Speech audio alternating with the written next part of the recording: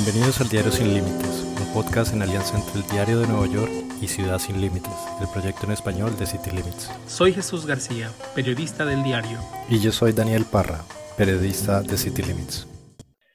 El pasado viernes 16 de julio, el juez de Texas, Andrew Hanen, determinó que DACA es ilegal y que el Departamento de Seguridad Nacional ya no puede aprobar nuevos solicitantes en este programa. Para hablar sobre esta decisión, sus implicaciones y las respuestas que ha generado, invitamos a Juan Escalante de la organización Forward Us. Juan ha sido invitado a este podcast varias veces para hablar justamente del programa DACA y en este caso pues vamos a hablar de esta última decisión. Así que Juan, bienvenido, ¿cómo estás? Muy bien, gracias por la invitación y feliz de estar aquí nuevamente. Yo quería iniciar porque nos dieras como un poco el contexto, más o menos, qué está argumentando este juez, cuáles fueron como sus razones, y iniciemos con eso, digamos. Creo que lo importante a reconocer es de que el juez Hanen, él es un juez federal del Distrito Sur del estado de Texas, no ha escuchado varios casos y ha dado varios fallos en el tema de inmigración, específicamente cuando hablamos del programa de DACA. Creo que lo importante a recordar en este momento es de que el programa de DACA ha estado bajo ataque, bajo la administración de Donald Trump, bajo varias demandas que han hecho estados como Texas. Y este fallo por Andrew Hanen se representa el último ataque, pues, que ha puesto el programa ya casi al fin de la tira, pues. No sabemos qué es lo próximo que va a ocurrir. Al conocer todos esos detalles, creo que también es importante recalcar lo siguiente. Esta decisión, este fallo por Andrew Hanen, representa algo que ya nos estábamos esperando, es decir, con anticipación veíamos este fallo venir. Lo único que no sabíamos era cómo y cuándo. Entonces, cuando llega el pasado viernes el fallo, obviamente sí nos agarró por sorpresa, ya de que han pasado casi 6 meses o 5 meses desde que nos esperábamos el fallo originalmente, y más que todo un viernes por la tarde.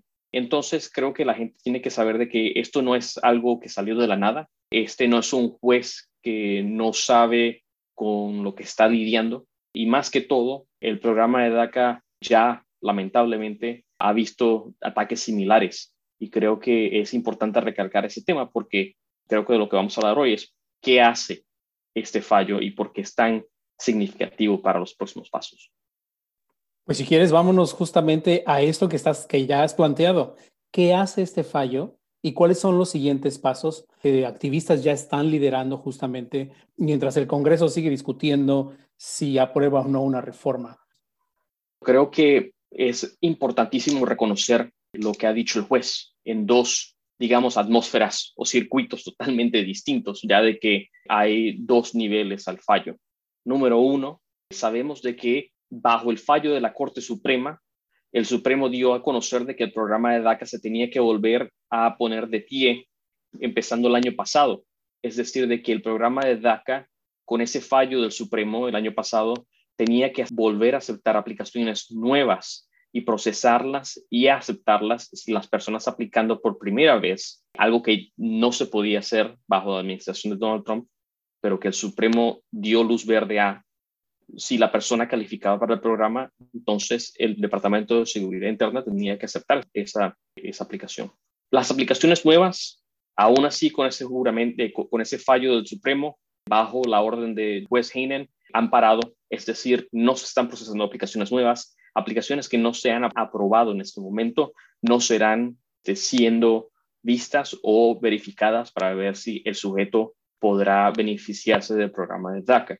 Número 2, las renovaciones del programa de DACA, es decir, para las personas como yo que ya hemos sido cubiertos bajo el programa por varios años, siguen en pie, pero el juez Hanen ha dado básicamente lo que se da como una pequeña opinión de que queda al Congreso resolver el futuro de las personas como yo, ya casi 700,000 personas a través del país, y que si el Congreso no actúa, entonces él se verá en una posición donde probablemente podría terminar también las renovaciones, es decir, que el programa de DACA dejaría de existir en su totalidad a un futuro tal vez no muy lejano de donde estamos hablando ahorita. Esto que acabas de mencionar es como bien importante y quisiera mezclarlo un poco también con el bajo nivel de renovación, no de renovación, de nuevos aplicantes aprobados? Daniel, creo que lo que pintas es obviamente es lo siguiente. El Departamento de Seguridad Interna se dedica al USCIS, como se conoce por sus siglas en inglés, al Departamento de Ciudadanía y Servicios, donde se procesan las aplicaciones de DACA, visas y otros papeles migratorios, aprobar este tipo de documento. Lamentablemente, lo que hemos visto por los primeros 6 meses de la administración de Biden es que estas aplicaciones no han sido adjudicadas o aprobadas en ningún tipo de manera adecuada, es decir, casi como que se han puesto en un escritorio al olvido. Entonces, han quedado muchas personas de Dreamers que han querido aplicar por primera vez y de que lamentablemente se encuentra con esta orden ya después de haber mandado su aplicación 3, 4, 5, en ciertos casos 7 meses por adelantado, algo que no es común, no es normal y que de verdad merece una explicación por parte del gobierno de Biden, quien es la persona o la rama de gobierno encargada del Departamento de Seguridad. Era justamente eso lo que te quería preguntar, que si bien este fallo se produce ahorita, ya antes este programa de DACA venía con muchos otros problemas. Uno de esos, más recientemente, eran las nuevas aplicaciones y todo el retraso que hay y la acumulación de casos que no han sido resueltos, que son muy pocos los que han salido aprobados. Y justamente viene ahora este juez y cierra las puertas a nuevos aplicantes. Sí, y quiero de verdad subrayar, ¿verdad?, lo que has dicho, porque es importante que la gente conozca la diferencia. Este juez ya ha lidiado con el programa de DACA, como dijimos al principio del programa. La última vez, es decir, el fallo de la Corte Suprema, que él lidió con esto, la pregunta enfrente de la Corte era el asunto si las aplicaciones nuevas se podían entregar. La Corte Suprema consideró eso, lo vio, dijo que sí y puso el programa en pie nuevamente. Ahora, esta pregunta, es decir, este fallo, la pregunta enfrente de la Corte no es si las aplicaciones nuevas se deben aceptar, sino la legalidad del programa. Y aún así, sabemos de que la administración de Joe Biden va a apelar la decisión. Sabemos de que el camino a la Corte Suprema no es un día para otro. Y mientras tanto, muchas personas siguen sin sus protecciones o beneficios del programa de DACA. Ahora, en este contexto, bien mencionas el camino hacia la Suprema Corte en caso de que tenga que llegar nuevamente a una Suprema Corte, porque se tiene que presentar la apelación ante el 5º Tribunal de Apelaciones y dependiendo su decisión, lo que sigue. Digamos, no se espera que quienes que presentaron esta moción, que bueno, son republicanos, se queden de brazos cruzados en caso de un rechazo de ese tribunal. Entonces, el proceso judicial es largo. Entonces, lo que queda realmente es lo que pasa en el Congreso. Ahorita hay una presión muy intensa. Ayer hubo un evento bastante interesante donde se reveló que alrededor de entre 10 y 15 republicanos estarían ya apoyando una reforma bipartidista. Del trabajo que ustedes han realizado como organización, ¿cuál es la perspectiva que ustedes tienen en ese sentido, Juan? Bueno, mira, yo he trabajado en temas migratorios por mucho tiempo. No soy abogado, pero obviamente tengo un conocimiento amplio pues, de lo que se ha hecho, de lo que hemos intentado como país, tratar de pasar a través del gobierno y tratar de que varios presidentes, empezando con George W. Bush, tratar de pasar algún tipo de reforma migratoria, pues la famosa reforma, como se le dice en ciertas partes del país. No es secreto de que no hemos pasado, ¿verdad?, de que el Congreso no ha aprobado ningún tipo de proyecto de ley que construye un camino a la famosa reforma. Creo que lo que cambia hoy, ¿verdad?, o lo que hemos visto cambiar en los últimos años es de que vivimos en un momento después de una administración la cual trató de atacar a los inmigrantes, usó retórica extremadamente dañina y racista en ciertas formas contra los inmigrantes. Entonces ya estamos emergiendo de uno de los capítulos, en mi opinión, más oscuros del país o de la historia cercana de este país. Creo que a conocer, pues, la administración de Biden se comprometió, como lo han hecho muchas administraciones, en tratar de pasar una reforma migratoria. No sabemos, ¿verdad?, qué tipo o qué tan amplia va a ser este tipo de prórroga o de beneficio, ¿verdad?, tipo de reforma, si llegara a pasar a través del Congreso. Lo digo porque el camino a tratar de pasar algún tipo de protección para las personas indocumentadas en este país es un camino que no nos hemos enfrentado en atentos pasados. Es decir, generalmente, para las personas que conocen cómo se convierte un proyecto en una ley, generalmente vamos por la Cámara de Representantes, hay un debate, se vota, vamos al Senado, lo mismo pasa, llegamos al presidente, el presidente la firma o le da un veto. En este momento no estamos considerando ninguno de esas opciones, más bien estamos tratando de pasar un camino a la ciudadanía bajo una maniobra de presupuesto. Entonces, los demócratas actualmente, que es el partido del presidente Joe Biden, están tratando de pasar un presupuesto extremadamente largo, grande, para tratar de combatir los efectos y el impacto de la pandemia, algo que también da ciertos beneficios si están en la mayoría, la cual tienen por un margen diminuto.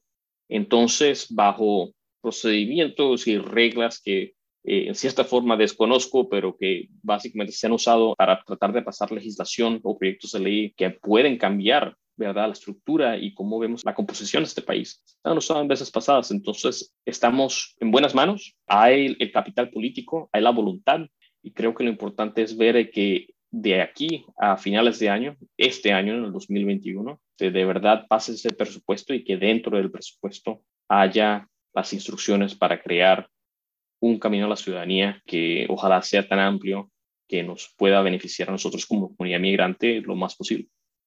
Nada más para precisar esta parte, digo, entiendo el cuidado que estás teniendo como parte de los activistas.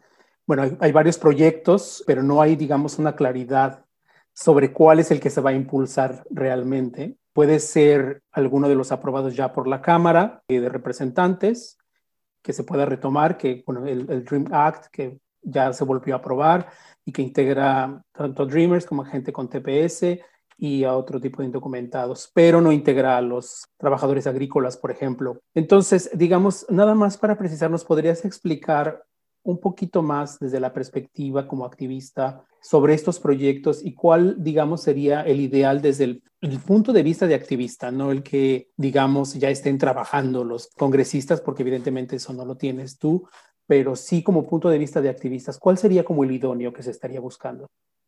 La verdad es un poco difícil entrar en temas específicos porque del camino, o sea, en donde estamos parados, a donde queremos ir, todavía no es solamente cuestión de tiempo, sino es cuestión de cómo vamos a tratar de cruzar una parte del camino que es desconocida. No es que no quiera dar específicas por tratar de evadir la pregunta o entrar en temas de que si sí, que no, esta persona podría entrar.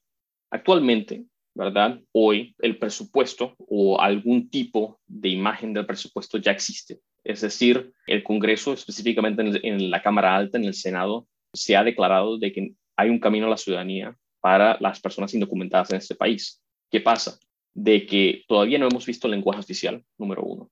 Aún así, cuando veamos el lenguaje oficial, todavía tendría que ir enfrente de una persona que se llama el parlamentario, la persona que básicamente es como decir el anfitrión para los que les gusta el deporte. Esta es una persona que básicamente se conoce o tiene la sabiduría del reglamento del Senado y qué puede ocurrir bajo esta medida que estamos tratando de pasar dentro de un presupuesto. Entonces, esa persona puede decir, sí, todo el camino de la ciudadanía puede entrar aquí, perfecto, metemos lo que más podamos y para adelante.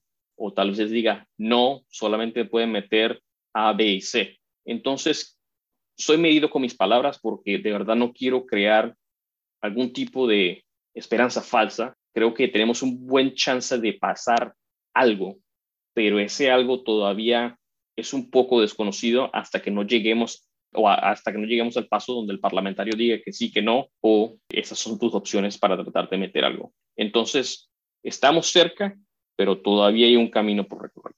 Y eso puede ocurrir, para quedar claros, entre ahora hasta septiembre, octubre de este año. O sea que no esperen pararse mañana por la mañana y ver algo concreto.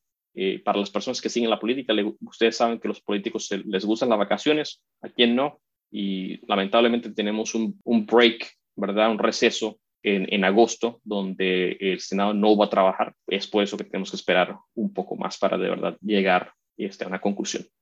Digamos, en el podcast hemos entrevistado a varios representantes de California. Primero, en marzo, entrevistamos a la representante Linda Sánchez como para hablar en ese entonces de los 3 proyectos que se pensaban en inmigración Y en junio empezamos ya a hablar más específicamente de esta estrategia de presentar algún proyecto a través de proyecto de reconciliación de presupuesto con Raúl Ruiz, el representante de California.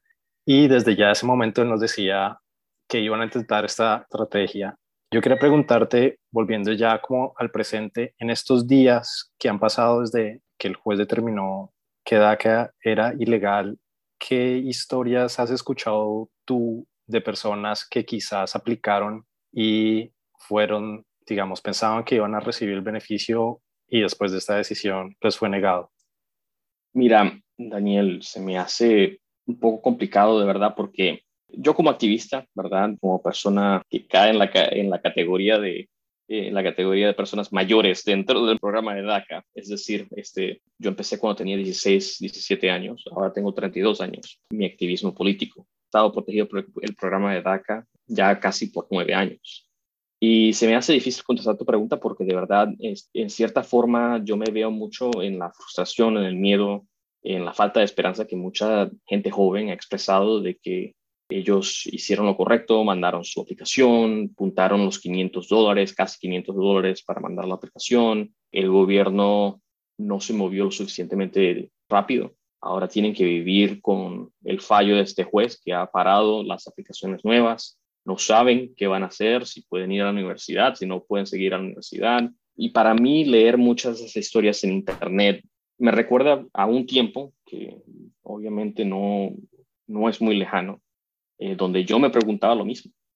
Y me pone en una situación difícil porque de verdad me duele por estas personas de que tenían una esperanza.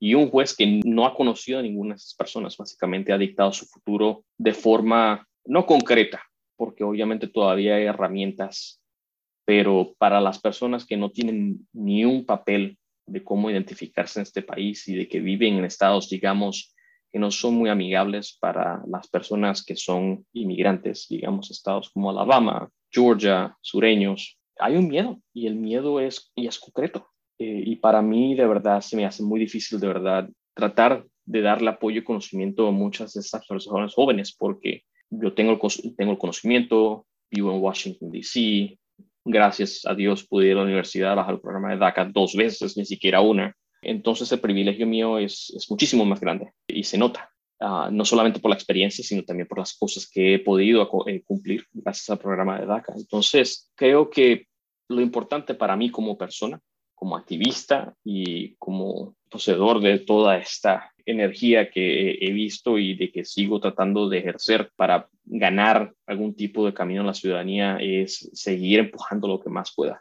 Creo que mucha gente, ¿verdad?, tiene ciertas dudas si esta va a ser de verdad la vez en que vamos a ganar. Hemos escuchado, como decía antes, muchas promesas de muchos políticos de ambos partidos que sí, que esta es la vez, voten por nosotros, pero de verdad, en el fondo de mi corazón, que ha sido un corazón muy cínico por los últimos ya casi 10 años, en términos de lo que se puede hacer a nivel nacional, creo que de verdad siento algo bueno viene para nosotros en un futuro no muy lejano, y estoy esperanzado de que ese algo bueno pueda cubrir no solamente las personas que no pudieron aplicar al DACA por razones de este fallo, sino también a personas como mis padres, que también siguen indocumentados, a nuestros amigos y hermanos y hermanas que se acogen al programa TPS, y a otras categorías también de migrantes, digamos, a las personas que trabajan en los campos, a los trabajadores esenciales, a los familiares de personas que son ciudadanos o residentes permanentes ahí. Podríamos sentarnos aquí a hablar de qué tipo de categorías existen y no, pero de verdad, mi esperanza, pues, es de que mientras más personas se puedan acoger a cualquier cosa que pase el gobierno, de verdad eso sería lo mejor. Y sigo con esa esperanza y ojalá podamos ver algo antes de finales de diciembre. Poco y entiendo, y muchas gracias por compartir este sentimiento que tienes, porque se entiende y lo hemos escuchado con otros Dreamers que hemos entrevistado, este sentimiento de frustración, de que no hay como una posibilidad real todavía sobre ciertas cosas. Pero volviendo a esta parte que mencionaste al principio sobre los tiempos del Congreso, estaríamos hablando que entre agosto y septiembre tendría que haber una decisión sobre estos temas, también considerando esos momentos. Estamos como, sí está pegado todo al tema económico, ¿cierto? Sí, creo que sonrío porque en tema económico, obviamente, sí, siempre hemos escuchado un argumento económico en términos de lo que pasaría con una reforma migratoria, de que podría ayudar al país económicamente, de las personas que pagan sus impuestos, etcétera. Pero sonrío porque creo que fue ayer, si no me equivoco, más temprano esa semana, donde el senador de Texas, Ted Cruz, se vio en un comité en el Senado con el secretario de Agricultura. Y básicamente trata de atacar al secretario de Agricultura por ser suave en inmigración, de que lo que quiere es una amnistía y darle un paso gratis a cualquier persona que venga acá. Y el secretario de Agricultura básicamente con mucha tranquilidad respondió su pregunta, diciéndole que yo lo que quiero es la mejor fuerza laboral que nosotros podamos conseguir para ejercer y seguir creciendo esta gran economía, ¿verdad? Y que sigamos proveyendo la mejor calidad de producto para las personas que dependen en los alimentos que nosotros crecemos dentro de este país. Entonces, obviamente sí, hay un argumento económico. Obviamente estamos hablando del presupuesto financiero del país como vehículo para tratar de pasar algún camino a la ciudadanía, pero al mismo tiempo creo que tan importante como un argumento económico es un argumento humano. ¿De quiénes estamos hablando? Estamos hablando de padres de familias que van a pisquear el campo temprano por la mañana mientras sus hijos van a la escuela o a la universidad. Estamos hablando de personas como mis padres que tienen su propio negocio y que lo han crecido ya casi durante 20 años. Y estamos hablando de personas que sacrificaron tal vez a un familiar, tal vez su propia salud durante la pandemia como trabajador esencial. Entonces, creo que hemos llegado de verdad, y eso espero, a un momento donde veamos, sí, los números concretos, pero también veamos el lado humano de todo lo que va a ocurrir si de verdad podemos legalizar a estas personas que lo que quieren es un chance de vivir el sueño americano como lo quieren todos los demás. Hoy se reunieron varios Dreamers con la vicepresidenta Harris. ¿Qué sabes, digamos, como de esa reunión? ¿Cuál es como el objetivo? Y la última pregunta sería si estos pasos que ves, esto que se está haciendo, te llena aún más de este optimismo del que ya nos has hablado. Yo creo que sí, y creo que para muchas personas, de verdad, y estaba hablando con esto con unos amigos míos el otro día que también son beneficiarios del programa de DACA, de que mira, todas esas personas que han habido reuniones con la Casa Blanca y esto y que lo otro, tal vez lo están haciendo para postular o para disimular, quién sabe. Y yo que de verdad, al fondo de mi corazón no creo que es eso. Hemos visto de verdad un cambio de tono por parte de la administración de Joe Biden, no solamente por estas reuniones como la que está teniendo la vicepresidenta Kamala Harris hoy, sino de que de verdad si te fijas, de verdad las personas que siguen la política, lo digo yo, pero si de verdad uno toma un momento y revisa las historias o revisa los periódicos o revisa los calendarios de las personas de la secretaría a nivel de la rama ejecutiva, es decir, todos los secretarios de las agencias, creo que no ha habido una semana, y si la ha habido es por cualquier otra razón, donde del principio de esta administración no haya un secretario que se haya reunido con trabajadores que son inmigrantes, con tepecianos, con dreamers. Claro, tal vez no todas las reuniones sean dentro de la Casa Blanca o tengan la misma cobertura a través de los medios, pero desde el secretario de Transporte, Pete Buttigieg, hasta el secretario de Agricultura, se ha de verdad reunido con inmigrantes y se ha comprometido a seguir empujando de parte de su agencia un cambio no solamente de tono, sino también un cambio al reconocimiento y aporte de la fuerza laboral que son inmigrantes de primera generación, tal vez conocen a personas que son indocumentadas, y creo que eso de verdad, sí, son reuniones al mismo tiempo. Los secretarios no son senadores, no son personas que hacen la ley. El presidente de los Estados Unidos no dicta la ley, él la firma si es prioridad de él o ella.